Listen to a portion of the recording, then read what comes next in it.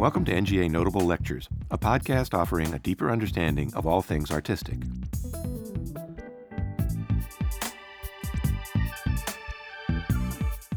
Born in northern Italy, Amedeo Modigliani moved to Paris in 1906 at the age of 21 to immerse himself in the art of the day. His hero, Paul Cézanne, died the same year, and a retrospective in 1907 impressed the young artist. In his pocket, he kept a picture of Cézanne's boy in a red waistcoat. Like Pablo Picasso, to whom he often compared himself, Modigliani was drawn to non-Western art, including Khmer and Egyptian works.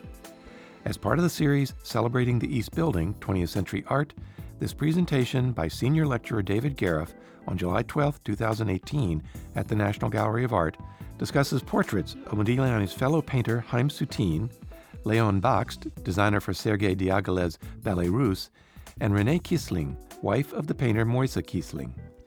Most of the paintings referenced were acquired by Chester Dale, a founding benefactor of the National Gallery of Art, whose 1963 bequest transformed the museum's modern art collection. His wife Maud mounted exhibitions of Modigliani's work and published one of the first scholarly monographs on the artist in 1929. Welcome to the National Gallery. My name's David Gariff. I'm a senior lecturer here. And on Tuesday, I started a series that is going to be a 14-part lecture series that deals with the modern art collections in the East Building. But it entails more than that. First of all, as I mentioned to you last time, but for those of you who weren't here, this year is the 40th anniversary of the opening of the East Building. It opened in 1978. So there are a number of programs that we've scheduled around that sort of commemoration. This summer we'll have a series of Sunday summer lectures on the aspects of the East Building. I'm going to mention some of the history of the East Building as we go along. I'm going to mention a little bit about some of the great benefactors to the gallery who sort of were kind enough to give us the art that we often see in the East Building. And in that regard, I'm going to try to stay pretty close to talking about the objects that are in the gallery that you can see for yourself, as opposed to just a broad art historical survey that shows a lot of works that one cannot see. But nonetheless, this will be a kind of, if you were to come to most of the lectures, it will be a kind of survey of 20th century art, at least as it's exhibited here at the National Gallery. I'm going to take us through the East Building the way it is now intended to be seen. In the past, we used to have special exhibitions on the upper floors, and the permanent collection was on the lower in the concourse. Now it's just flipped. And so now what we do hope you'll do is enter on the ground level. If you're just here for the permanent collection, enter on the ground level and then progressively move up all the way to the towers, which are two new areas along with the sculpture terrace. So that's the way I'm working through the lectures. I'll cover almost all the rooms, with maybe a few exceptions towards the end. So let's get started. Today I'm going to talk about the work of just one artist, because he is very well represented in the National Gallery's collection. In fact, it's one of the finest collections of this artist's work anywhere in the world, and that's the painter Amedeo Modigliani. So as I did last time, here is the East Building. When we opened after a 3-year hiatus for renovation, so we were closed for 3 years, as most of you know, and then we reopened on September 30th, 2016, and this was the banner that sort of announced the new renovated East Building. So there are many changes. If you're here for the first time, you don't realize that, but many of you I know have been coming here for years, and so it was quite a change.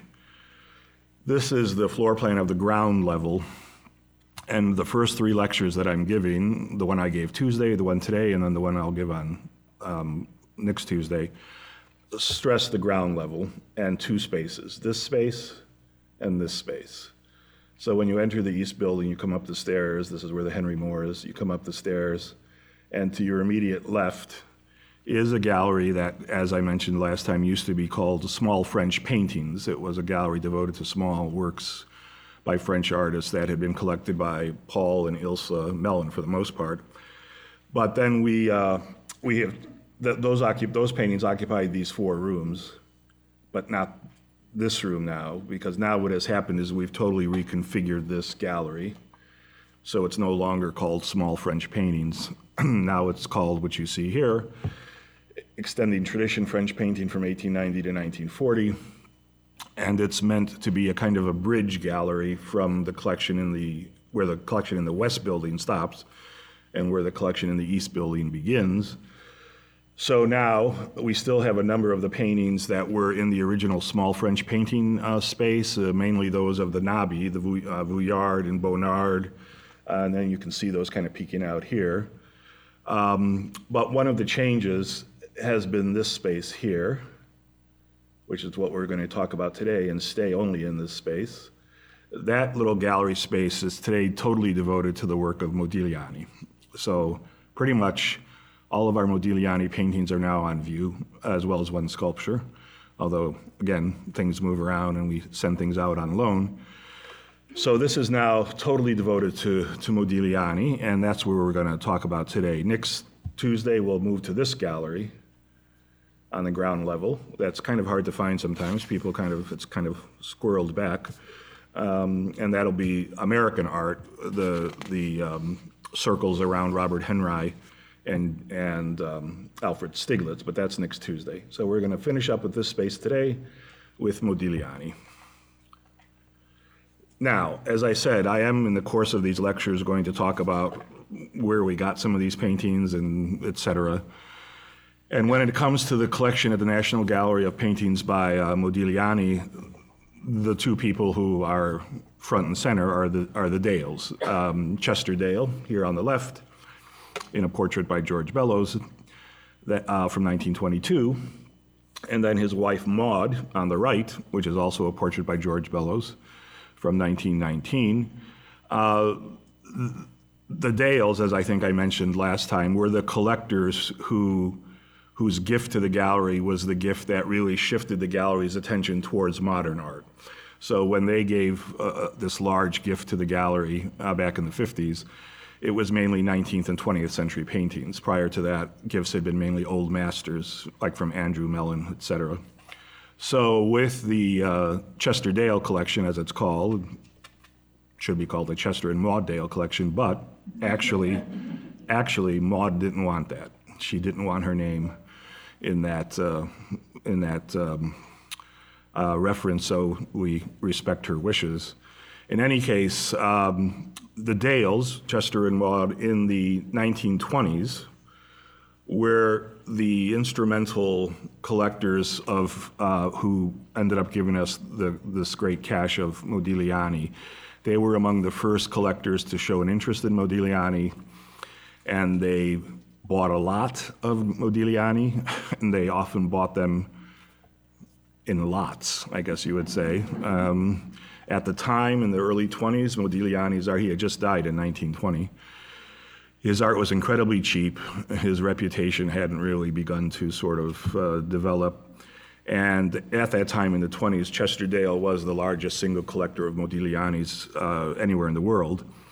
Maud Dale, who was trained as an art historian and an artist, she wrote a monograph on Modigliani based on their collection. So when it comes to the Dales collecting, and those of you who saw the Dale exhibition we did several years ago, without sounding disrespectful, Chester was the money and Maud was the brains. Because really, Maud had a very extensive training in the history of art. She knew art history, she knew artists, she knew trends, she had a great eye. And often she was encouraging Chester to buy certain things, and that was certainly the case with Modigliani. She was the instigator to get him to look at Modigliani and to collect Modigliani. So eventually they had 21 works by the artist. And as I said, it was considered, and still is considered today, one of the finest collections of Modigliani anywhere. Now, they lived, well, they had various residences, but where most of their paintings hung were in their residence on East 79th Street. This is the Modigliani room. So this is a photo album of Chester Dale's residence. He lived at 20 East 79th Street. This is probably taken around 1941. These are all the Modiglianis today at the National Gallery. There's the head here. I can't even imagine. Yeah, I don't know what I would do. I would. Here's the other wall. So yeah, it's just. I don't know. You want to see my Modiglianis?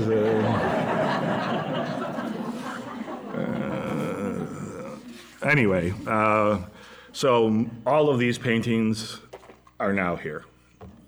So this is, as you enter that space now, extending tradition. And the long space is devoted entirely to the Chester Dale collection of Modiglianis. We have another beautiful wall panel here that gives you a little background about Modigliani. So here's just an installation photograph, a young woman sitting looking towards the first acquisition by Chester Dale, which is the Gypsy Woman with Baby. The very first acquisitions were this painting and the sculpted head. And there's a great story about that, which I'll tell you when we get there. So this is looking sort of the length of the gallery. Here are the long walls. This is the portrait of Soutine. We mentioned him last time. Here are the two great nudes. And of course, there's an incredible market still today for Modigliani nudes. Painted about 22 nudes, and a few of them recently came up for auction. And I'll talk about that a little bit later. So looking from left to right in the slide on the left is the woman with red hair, the nude on a blue cushion, and then Madame Amédée, woman with cigarette over here, and then the cafe singer, another nude. This is the nude on a divan, and then the portrait of Soutine. Modigliani and Soutine were incredibly close. Really, essentially, Modigliani took care of Soutine as if he were his younger brother. They were 10 years apart in age, Modigliani older. Here's just another view where you see the sculpture, some of the other works here. And again, you can see a little bit more of the back wall here. So here are the Dales. There are quite a couple. So this is a painting from the Met on the left. It's by Guy Panet de Bois, who was famous for painting all of these sort of literati and glitterati of the 20s. And the title of the painting is Mr. and Mrs. Chester Dale Dine Out. So there's Chester and there's Maud. Here it's from 1924. And that's a photograph of Maud from 1926. So Du Bois' portrayals of all these New York sort of high society people between the wars, he was particularly prolific in this regard. This was actually commissioned by the Dales. They wanted a painting by him that showed them together, and it shows him with Maud in a fashionable hotel. It's actually the Hotel Brevoort in New York City. He looks kind of stiff. So here you can kind of almost sense Dale's taste, Chester's tastes were somewhat traditional. He particularly liked Monet, Mary Cassatt were the two artists that he was particularly interested in. Going towards the early 20th century, I think it's Maud who's the sort of inspiration to expand the collection, and nowhere more so than with the work of Modigliani. So here is the artist on the left from 1918, and on the right, a very famous photograph, although you very often see this photograph of Modigliani cropped. You just see this part of it, and you don't see what's the whole photograph. I hate that. But this is his muse, his mistress, his common law wife, who's portrayed dozens of times, and that's Jeanne Héberturn. So she will be with him right up until the end of his life. In fact, once he dies, she commits suicide. So this photograph is probably from 1915-16. One of the great things about Modigliani, although I don't know, I guess it's debatable looking at this, was that he was considered to be a very fashionable dresser. Like to wear these ties and things. This is his famous suit, which was a chocolate brown corduroy suit that he wore a lot. In fact, even Picasso said the only guy around here who knows how to dress is Modigliani. So he's born in 1884. He's born in the city of Livorno in Italy. He essentially comes from a poor family, and that's sort of sets the stage for a number of his obstacles that he has to overcome in his life. He moves, though, in 1906 to Paris, and he moves to Montmartre. And what you saw at this time was a shift going on between Montmartre and Montparnasse. Artists were starting to sort of move from one to the other. And he goes first to Montmartre, but ultimately he'll go to Montparnasse, as did Picasso. A lot of these artists changed their residences because it was cheaper now to be in Montparnasse. And he's certainly influenced by Picasso. He sees Picasso's work quite soon, especially the Blue period. Of course, everybody, 1906, if you were here last 2 weeks ago, who dies in 1906? Cézanne. So everybody's got Cézanne on their mind. And in 1907 will be the great retrospective at the Salon d'Automne. And then within a few years, 1909, he meets the artist that will become very important to him, and that's the Romanian sculptor Brancusi, Constantin Brancusi.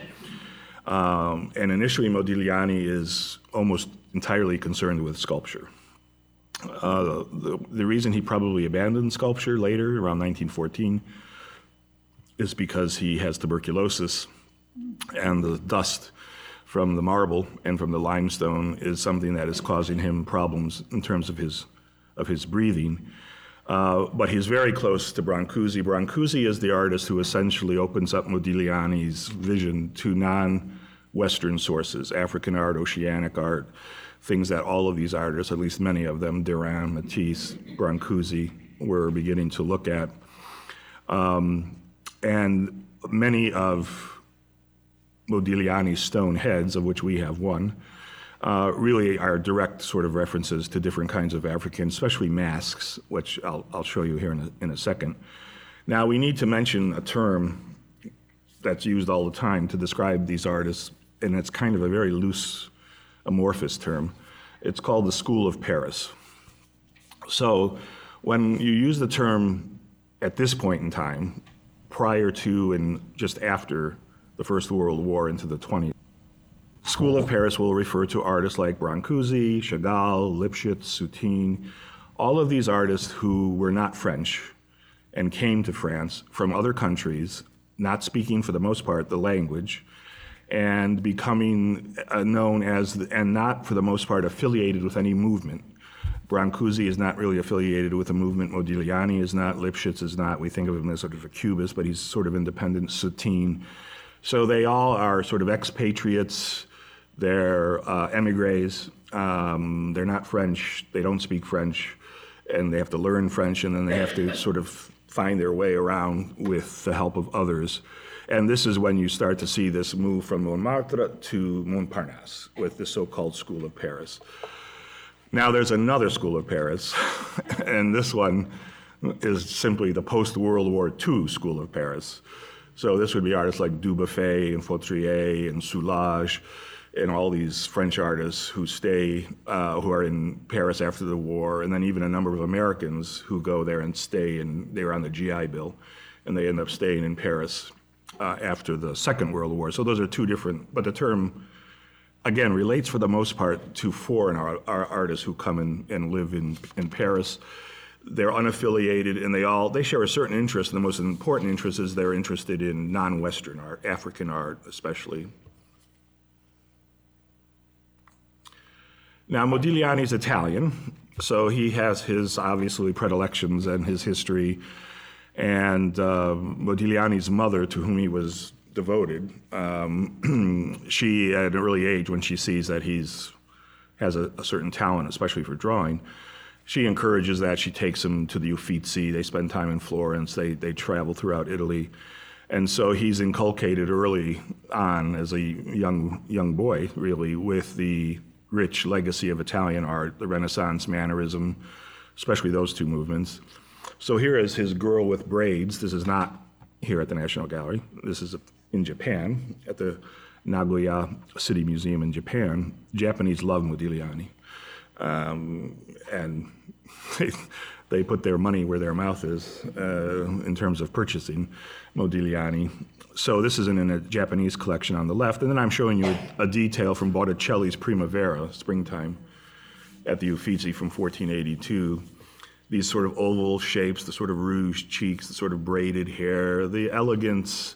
Botticelli obviously is an artist that Modigliani warms up to almost immediately, because especially in Modigliani's drawing style, his drawing style is beautifully elegant and kind of calligraphic, and so a lot of that line is coming from his appreciation of Botticelli, but that would relate as well to the Mannerists. So here on the left is Parmigianino's Madonna with the Long Neck, also in the Uffizi, so he would have seen Parmigianino and Botticelli in the same museum, and that's a detail of the head of the Madonna in the center. And then this is a portrait of Jean Hébuterne in a large hat, his partner, from 1918. And these elongated faces, sort of ovoid, they have many, many sources. Certainly they refer to African art, African masks, they refer to Mannerism, Italian art, to Botticelli. He synthesizes a lot of this, the way the hand comes up to the chin, or to the neck, the elongated neck. All this is part of Mannerism, and certainly it's something that Modigliani was aware of. So you can use this painting against Parmigianino. You could even see references to Botticelli, but probably more commonly and accurately is to African art. So here is the same portrait from 1918, and these are Fang, F-A-N-G, masks from Gabon here. And this kind of shape, this curve of the nose, the eyes, Modigliani goes between these eyes and these sort of little dot eyes. All of this, these works are now being avidly collected by painters. The artist who had probably there were two who had big collections already. That would be Picasso and André Derain. Derain introduces Matisse to African art. The thing with, of course, Picasso is this, throughout his life, Picasso, as I think I've told you in the past, you really can't believe a word he says, because he always changes his story. And when he completed the Demoiselle d'Avignon, which is 1907, which has two faces that are clearly related to African art on the women, he would repeatedly say that I didn't start seeing African art until the 20s or this or that. And then we have these photographs of him in his studio in 1908, and in the walls filled with African masks. So, but he hated to say that he owed anything to anybody or any other sort of tradition. Modigliani, of course, he loved this art. He wasn't embarrassed or ashamed to be connected to it.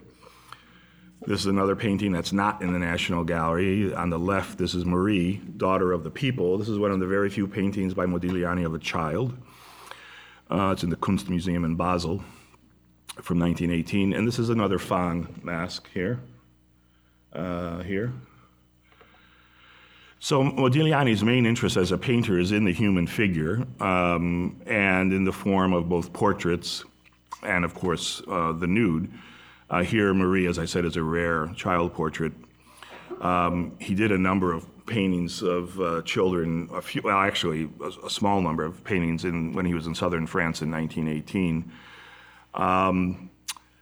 He is a figural artist, whether he's a sculptor or whether he's a painter, but he's certainly an artist like Brancusi, who's interested in pushing art towards a more abstract kind of language. And he does make a very nice counterpart to Brancusi. Here again,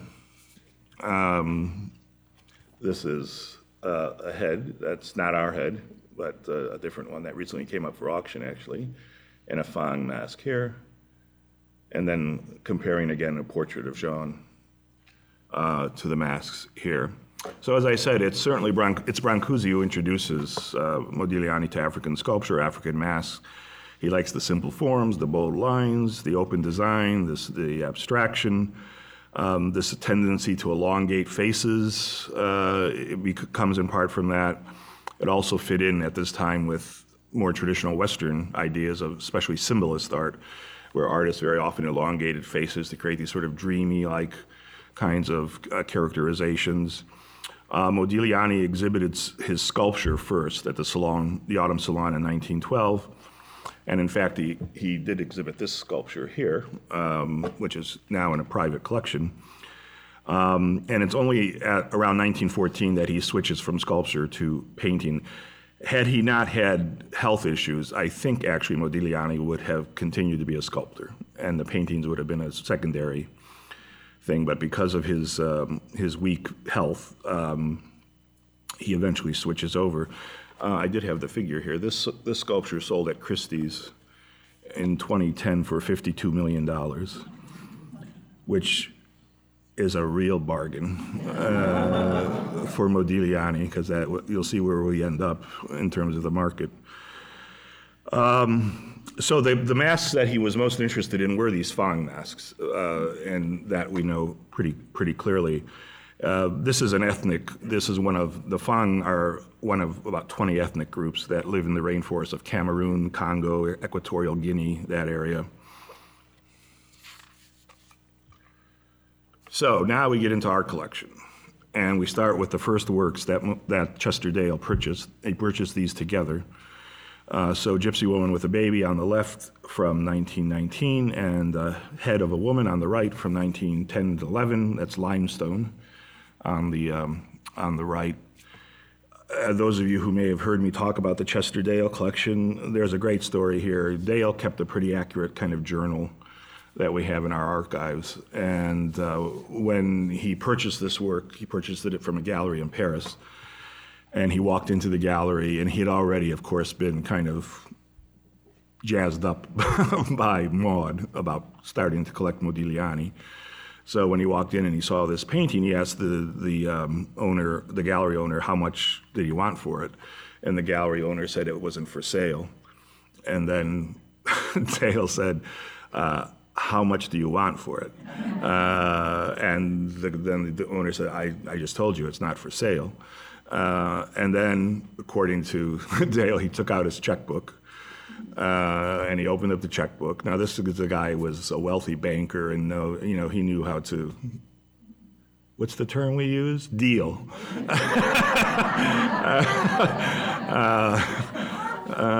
So he opened up the checkbook, took out his pen, and then he said to the guy, how much do you want for it, a third time? So then the guy is getting irritated, the gallery owner, so he names an incredible price, well beyond what the painting is worth, just to get this guy to leave. And Dale turns and sees this head, and then he says, throw in the head and you got a deal. And that's what happened. He bought both of these at the same time for an exorbitant price, well beyond what the market at that point was paying for Modigliani. And these are the first works to come into our collection from Chester Dale. So at this period, Modigliani, more or less, is relatively unknown. This subject is interesting, the Gypsy Woman with a Baby, because it's Modigliani's first attempt at a mother and child subject, which is not something he does often. It's painted right after, and probably one of the reasons he took on this theme at this point in 1919 is because it's right after he becomes a father. Jean gives birth to their daughter, who's also, to make things confusing, named Jean. And so he had just become a father, and I think that theme of the mother-child was sort of in his mind. Although again, she's a wonderful figure. She looks a little bit maybe lost, a little bit insecure, but she tightly holds on to that child, that sort of bundle. This is a great motif. Just a little bit of hair braided comes down off of her head. And this was really Maud who persuaded Dale to buy this painting. She just said, we got to have that. And so, of course, he did. The head, all of these heads are directly indebted, initially at least, to Brancusi. So before we know the Brancusi that we see here at our gallery, which is this very sleek, like Bird in Space and things like that, Brancusi was carving heads that had this same kind of elliptical, beautiful, graceful shape. And certainly Modigliani was aware of that. He tended not to work in marble because marble was more expensive. So most of these heads are not marble. They're limestone, they're granite, they're less expensive materials. The elongation, the elegance, all of that is coming both from Brancusi and already African art, which is what Brancusi is encouraging Modigliani to look at. These long necks, all of that. These are two other works in our collection. This is Adrian on the left, or sometimes called Woman with Bangs, from 1917, and Madame Kisling on the right, from 1917. One of the most interesting portraits is the one on the right, Madame Kisling. She was married to the artist Moise Kisling. He was a Polish-born French painter. They were Jewish, and Modigliani was Jewish, Soutine was Jewish, Lipschitz was Jewish. There was a big a lot of the school of Paris was populated with Jewish artists who had come from various and sundry places, Russia, Lithuania, etc. Modigliani was very proud of his Jewish ancestry and Jewish religion. In fact, he didn't tolerate anti-Semitism, and very often when somebody would be introduced to Modigliani, the first thing he would say is, "Hi, I'm Jewish." And he would just like get that right out there, right in front. So Renée Kisling is interesting. She was also a painter with her husband, part of the School of Paris, Montparnasse. And we have a great photograph here. This is her husband, and this is Renée here with the bangs, even the turn of the head. So this is Moise and Renée Kisling. They were quite devoted to each other. They got married in 1917. And so she was very much a part of the School of Paris school of entourage around Modigliani. So you can see how he works when you look at nature, and then you look at the painting, and you can see the exaggerations, the abstractions, the distortions, and yet it does capture her very nicely. Here's the Woman with Red Hair on the left from 1917, and then the Cafe Singer on the right from 1917. As I said, you walk into the room, and obviously we're looking at all portraits, with the exception of the head.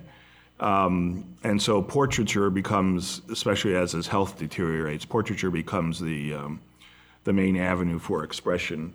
He paints everybody and anybody, models, friends, acquaintances, always with this beautiful kind of elegance, this beautiful line. And yet there is an evocative quality often to the faces, a deeper sense of personality, even when the eyes are blank or just small little dots. He walks a very fine line between abstraction and naturalism, or at least abstraction and the inability still to stay within the world of things that are recognizable to us, much like Picasso in that regard. Here's his closest buddy, Soutine. So this is our portrait of Haïm Soutine from 1917, and a photograph of Soutine on the right in his studio with holding, of course, a dead animal. That's a dead turkey from 1927. This relationship was incredibly close. Soutine is definitely Modigliani's closest friend. He comes from Russia, from Lithuania, Vilna. He has various stops along the way. Modigliani's 10 years older than Soutine. Soutine doesn't speak French. By this time, Modigliani was fluent in French. So he begins to teach him how to speak French. He sees him as I said, as a younger brother.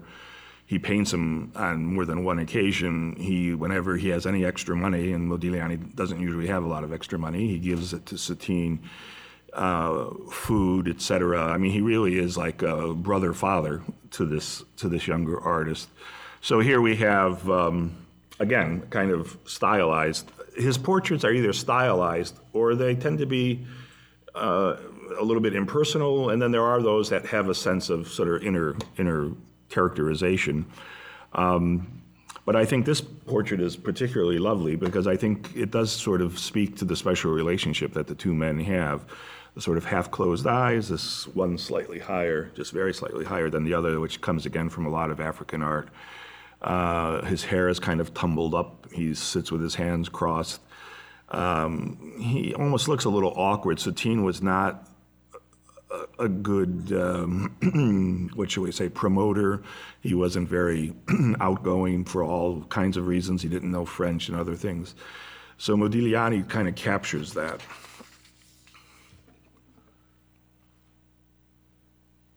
When, I think I told this to you last time, but if you weren't here, when Modigliani was on his deathbed and he knew he was going to die shortly, and his dealer was there, Modigliani turned to his dealer and said, "Don't worry, I'm leaving you Satine."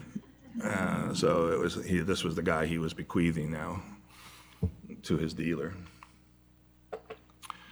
Here is the portrait of Leon Bakst, who was the great designer, costume designer, scene painter for the Ballet Russe for Sergei Diaghilev. That's a photograph of Bakst on the right from 1916. The painting is from 1917. All of these artists, Picasso, Braque, Modigliani, Matisse, they were all Lipschitz. They were all involved and enthralled with the Ballet Russe by Sergei Diaghilev. So many of them were employed as set designers, costume designers. That's a very thoroughly studied topic. We did the beautiful show here several years ago that sort of brought that to the attention. Among the designers, costume designers and set designers, Bakst was one of the most important. So some of the most famous ballets that you know from the Ballet Russe, he did the sets for Cleopatra, sets and costumes for Cleopatra in 1909, Scheherazade in 1910, Carnival in 1910, Narcisse in 1911, Spectre of the Rose in 1911, L'après-midi du Faun, the Prelude to the Afternoon, or the Afternoon of the Faun, 1912, and Daphnis and Chloe, 1912. These are among Diaghilev's greatest ballets, all designed by this individual in terms of the costumes and sets. Modigliani certainly was empathetic and supportive of fellow Jews who had come and were now kind of on their own. And Bakst had lived in Western Europe because as a Jew, he did not have the permission to live permanently in this area in Russia outside. It was called the Pale of Settlement, outside of where the Jews were allowed to live. He didn't have permission to do that. That allowed you permanent residency in this area of Russia for Jews. And so he stayed essentially in Western Europe to avoid dealing with that. It's a great, this mustache is great, the way he captures that little. They're thinly painted, notice here, I mean, you just see, he just lets it go and you see the canvas down here. So among the great costumes by Bakst, none were more famous than his costume here for Nijinsky.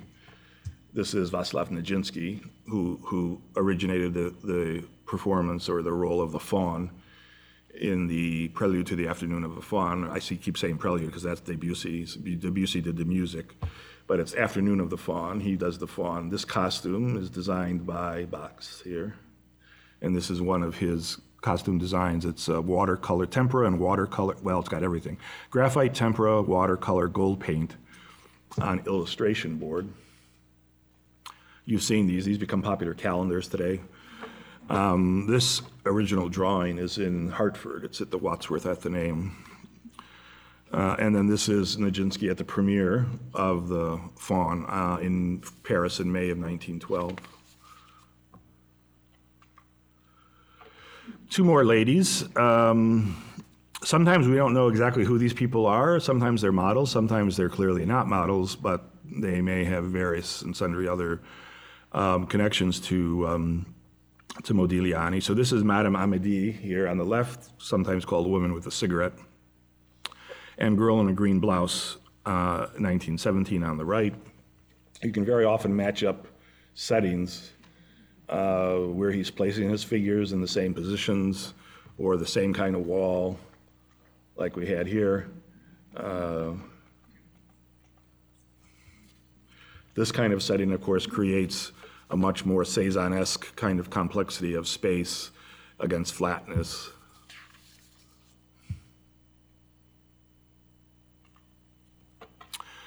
And now we come to the nudes, which are among his most renowned and during their lifetime among his most scandalous works. So these are the two that Chester Dale purchased. Nude on a Blue Cushion from 1917 on the left, and Nude on a Divan on the right from 1918. Many stories around the exhibition of the nudes. He became renowned for these languorous nudes. He did 22 reclining nudes, this position, and then another 13 images of nudes seated. So 22 reclining nudes and 13 seated nudes. And he did all of these between 1916 and 1919. So that was a period of intense activity with this subject. He exhibited at a gallery in Paris in 1918, and this was the exhibition that had to be closed down by the police for obscenity, and mainly it was about pubic hair or hair under the arm. That was just too much. That was one bridge too far for the public. So all the paintings had to be removed, and the show had to be closed down because of that. Which is interesting because let's look at some of his predecessors. Certainly he's aware of Titian and the Venetians, Giorgione, and here, of course, the great modern nude by Edouard Manet. So on the left is the Venus of Urbino by Titian from 1534, and on the right is the Olympia from 1856. I'm leaving out Velasquez, Goya, Ang, a whole host of other art, Delacroix, who painted the reclining female nude, that certainly were paintings that Modigliani was aware of. And here, what's interesting is this, without getting a long discourse on pubic hair, but what's interesting here is how blatant that section of the body is revealed here, and how discreet it is here. But of course, Manet is the smart guy. He doesn't want, this is going to cause enough trouble as it is. So what he does is the way this hand is delicately and flatly across the body. Of course, what Manet has the Olympia doing is shoving her hand deeply, and it comes out of the painting as one of the three-dimensional areas. So in fact, he's calling attention to that. He's just doing it in a different, more subtle way, but he is calling attention to that part of the body. So this idea of Modigliani's nudes as sensual, as sexual, as modern, as historical or traditional, his nudes open up a discussion on that topic that's pretty far-ranging. He's certainly not just sort of echoing a bucolic tradition of Titian or Giorgione, the pastoral tradition. He's modern, more like Manet, and yet there still is in Modigliani a kind of languid quality that isn't very often seen in Manet. Now, recently, in the past 3-4 years, some paintings of Modigliani's nudes have come up for sale, these two. So this is on the left is reclining nude, 1917 to 18. It was in a private collection until it's still in a private collection, but now a different private collection in 2015. And then the reclining nude on the right from 1917. One of the things about these paintings that strikes you is, especially the size, they're big. So that's important. The one on the right is a pretty big painting. This head turned over the shoulder, which has again a kind of come hither kind of look to it. It's alluring. It has a certain seductive pose. All of that is relevant here. He gives you, this is one of the few nudes where he gives you the entire body. He usually crops the figures. But when he crops the figures, it gives you a sort of closer sort of view. These paintings are considered a kind of watershed in the history of the portrayal of the female nude because they seem to speak and synthesize and collate so many ideas about the realm of the nude figure in the history of Western painting. Again, in their day, they were certainly controversial. Today, they are the most sought-after works by Modigliani. So, for example, this is the one that came up for auction. This one came up for auction at Sotheby's in New York in, when was that? May of 2018. And what did we say the other thing sold for? 56? The head was 56 million, right? This sold for $157 million, this painting. And what you see here is the painting before they sold it at Sotheby's, before they put it on the block, what you like to do is to send the painting on a tour to drum up business, potential buyers. And the one market you're going to send it to is Asia. And this is where it was at Hong Kong, Sotheby's in Hong Kong, here, so people could see it here. So that was $157 million in May of 2018, but that was a decline in the Modigliani market because the painting on the left had sold 3 years earlier, 2015, at Christie's in New York, and that's the one that broke the record for Modigliani. It sold for $170 million. So there was actually a drop of $20 million from 2015 to 2018. This painting was purchased by a he's a billionaire, I don't know, 10 times over, Chinese billionaire who actually started off as a taxi driver. And then he's now a billionaire art collector. So he purchased this.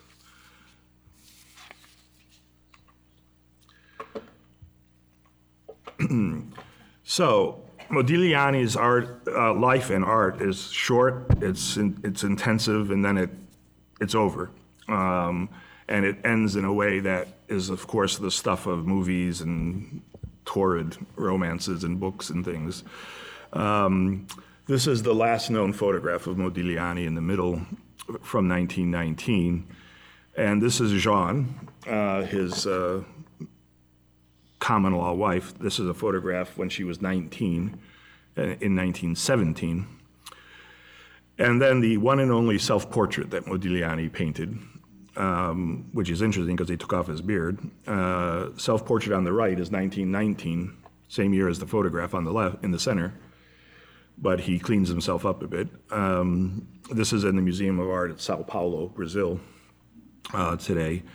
So Modigliani's life is filled with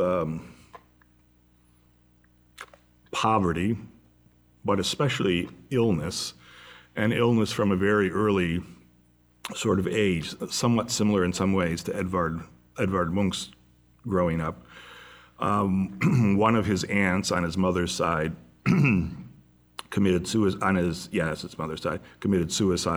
when he was young. Another one was confined to a mental institution. And then when he was 16 years old, he contracted pleurisy and then also typhoid fever. So this affected his health from then on. And the same year that he was diagnosed with pleurisy and typhoid fever, he was diagnosed with tuberculosis. And it's ultimately tuberculosis in the form of meningitis that would kill Modigliani. Certainly, the story of Modigliani gets exaggerated around the theme of chronic drug and alcohol abuse. And certainly, he did abuse alcohol and drugs, probably hashish and he was probably taking opiates for the pain of the tuberculosis. So there are legends about Modigliani and his behavior, his comportment. He would get drunk and then take off all his clothes in a cafe so he didn't have to pay the bill because they would kick him out.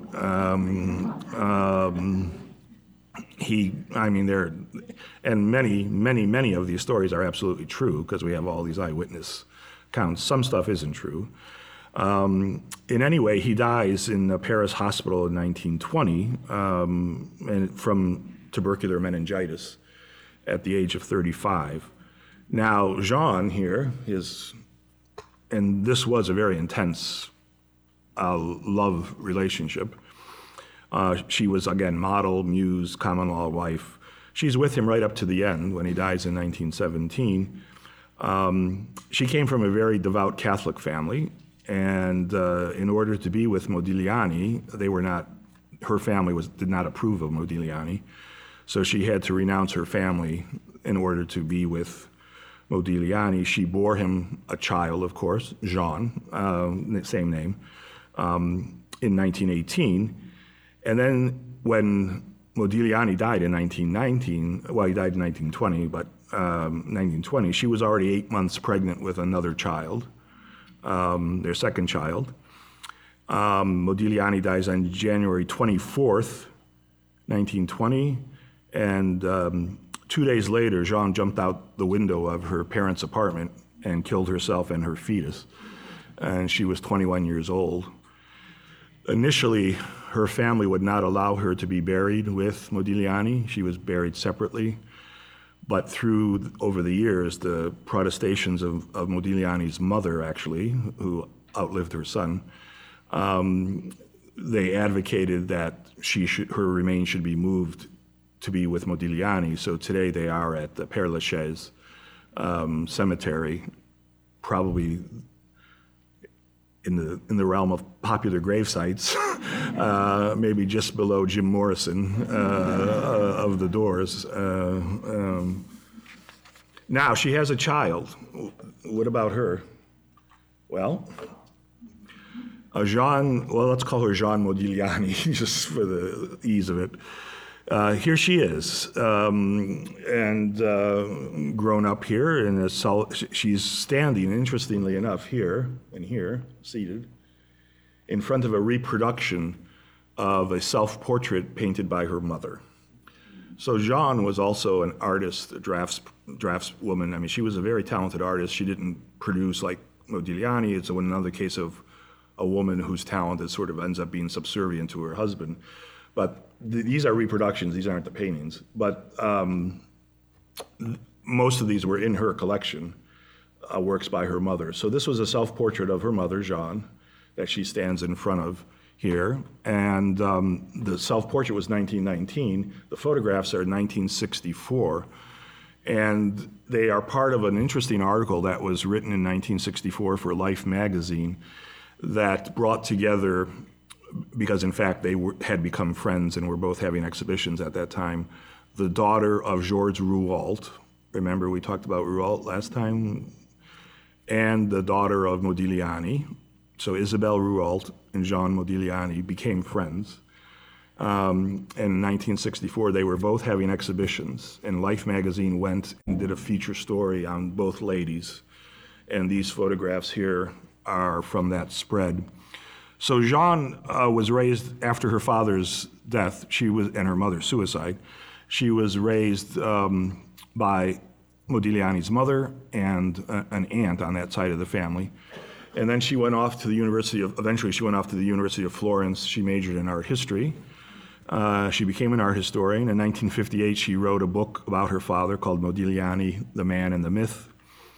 She married 2 times, both times to political leftists. She was very much sort of on the left politically. And in fact, she participated, we know, in the French Resistance with one of her first husband. She became a painter, not like her father, though. She was an abstract painter, almost totally abstract. She was the executor of his estate, which was problematic because she had to authenticate a number of works by Modigliani as the executor. And that became a problem about whether these works were really Modigliani or not. And today, one of the most problematic art markets is Modigliani. There are at least, last reckoning, probably 1,000 fakes still out there. So whenever you see a Modigliani for sale somewhere, one has to be very skeptical. And only not too long ago was a catalog raisonné put together, but there still are a lot of fake Modiglianis circulating throughout the world. After Stalin, the rise of Stalin, Jeanne got disillusioned with the left, disillusioned with communism, and she began to drink heavily, in part because of the legacy, I guess, the genetic legacy of her father. And in essence, she drank herself to death in 1984, 100 years after her father's birth. Her father was born in 1884, and she died in 1984. Here is Isabelle Rualt in front of one of her father's portraits of a clown. Remember, Rualt is an original member of the Fauves. We mentioned him last week. And here is Jeanne with a photograph of her father on the wall. So this was part of the spread for the Life magazine article in 1964. So in some ways, here at the National Gallery, we're sort of at the epicenter of Modigliani simply because we have still today, I think, the best collection of Modigliani probably anywhere, even outside of Italy, or even inside Italy. I mentioned Soutine last time, it's interesting because these two artists always kind of go together. And probably the best collection of Soutine is at the Barnes Foundation in Philadelphia. At one point, he had 55 paintings, and then he winnowed it down to 21 that are in the collection now. We have 13 Modiglianis. So those two artists are within a short distance of each other today, Modigliani and Soutine, Philadelphia, DC, which is a great thing for us and for the East Building. And that renovation of the East Building is what allowed us finally, because of the additional floor space, to bring them all out of storage. In the past, we might have had one or two of those out, but now you have the whole sort of work, the whole body of work, which is wonderful to see together. This has been a National Gallery of Art podcast.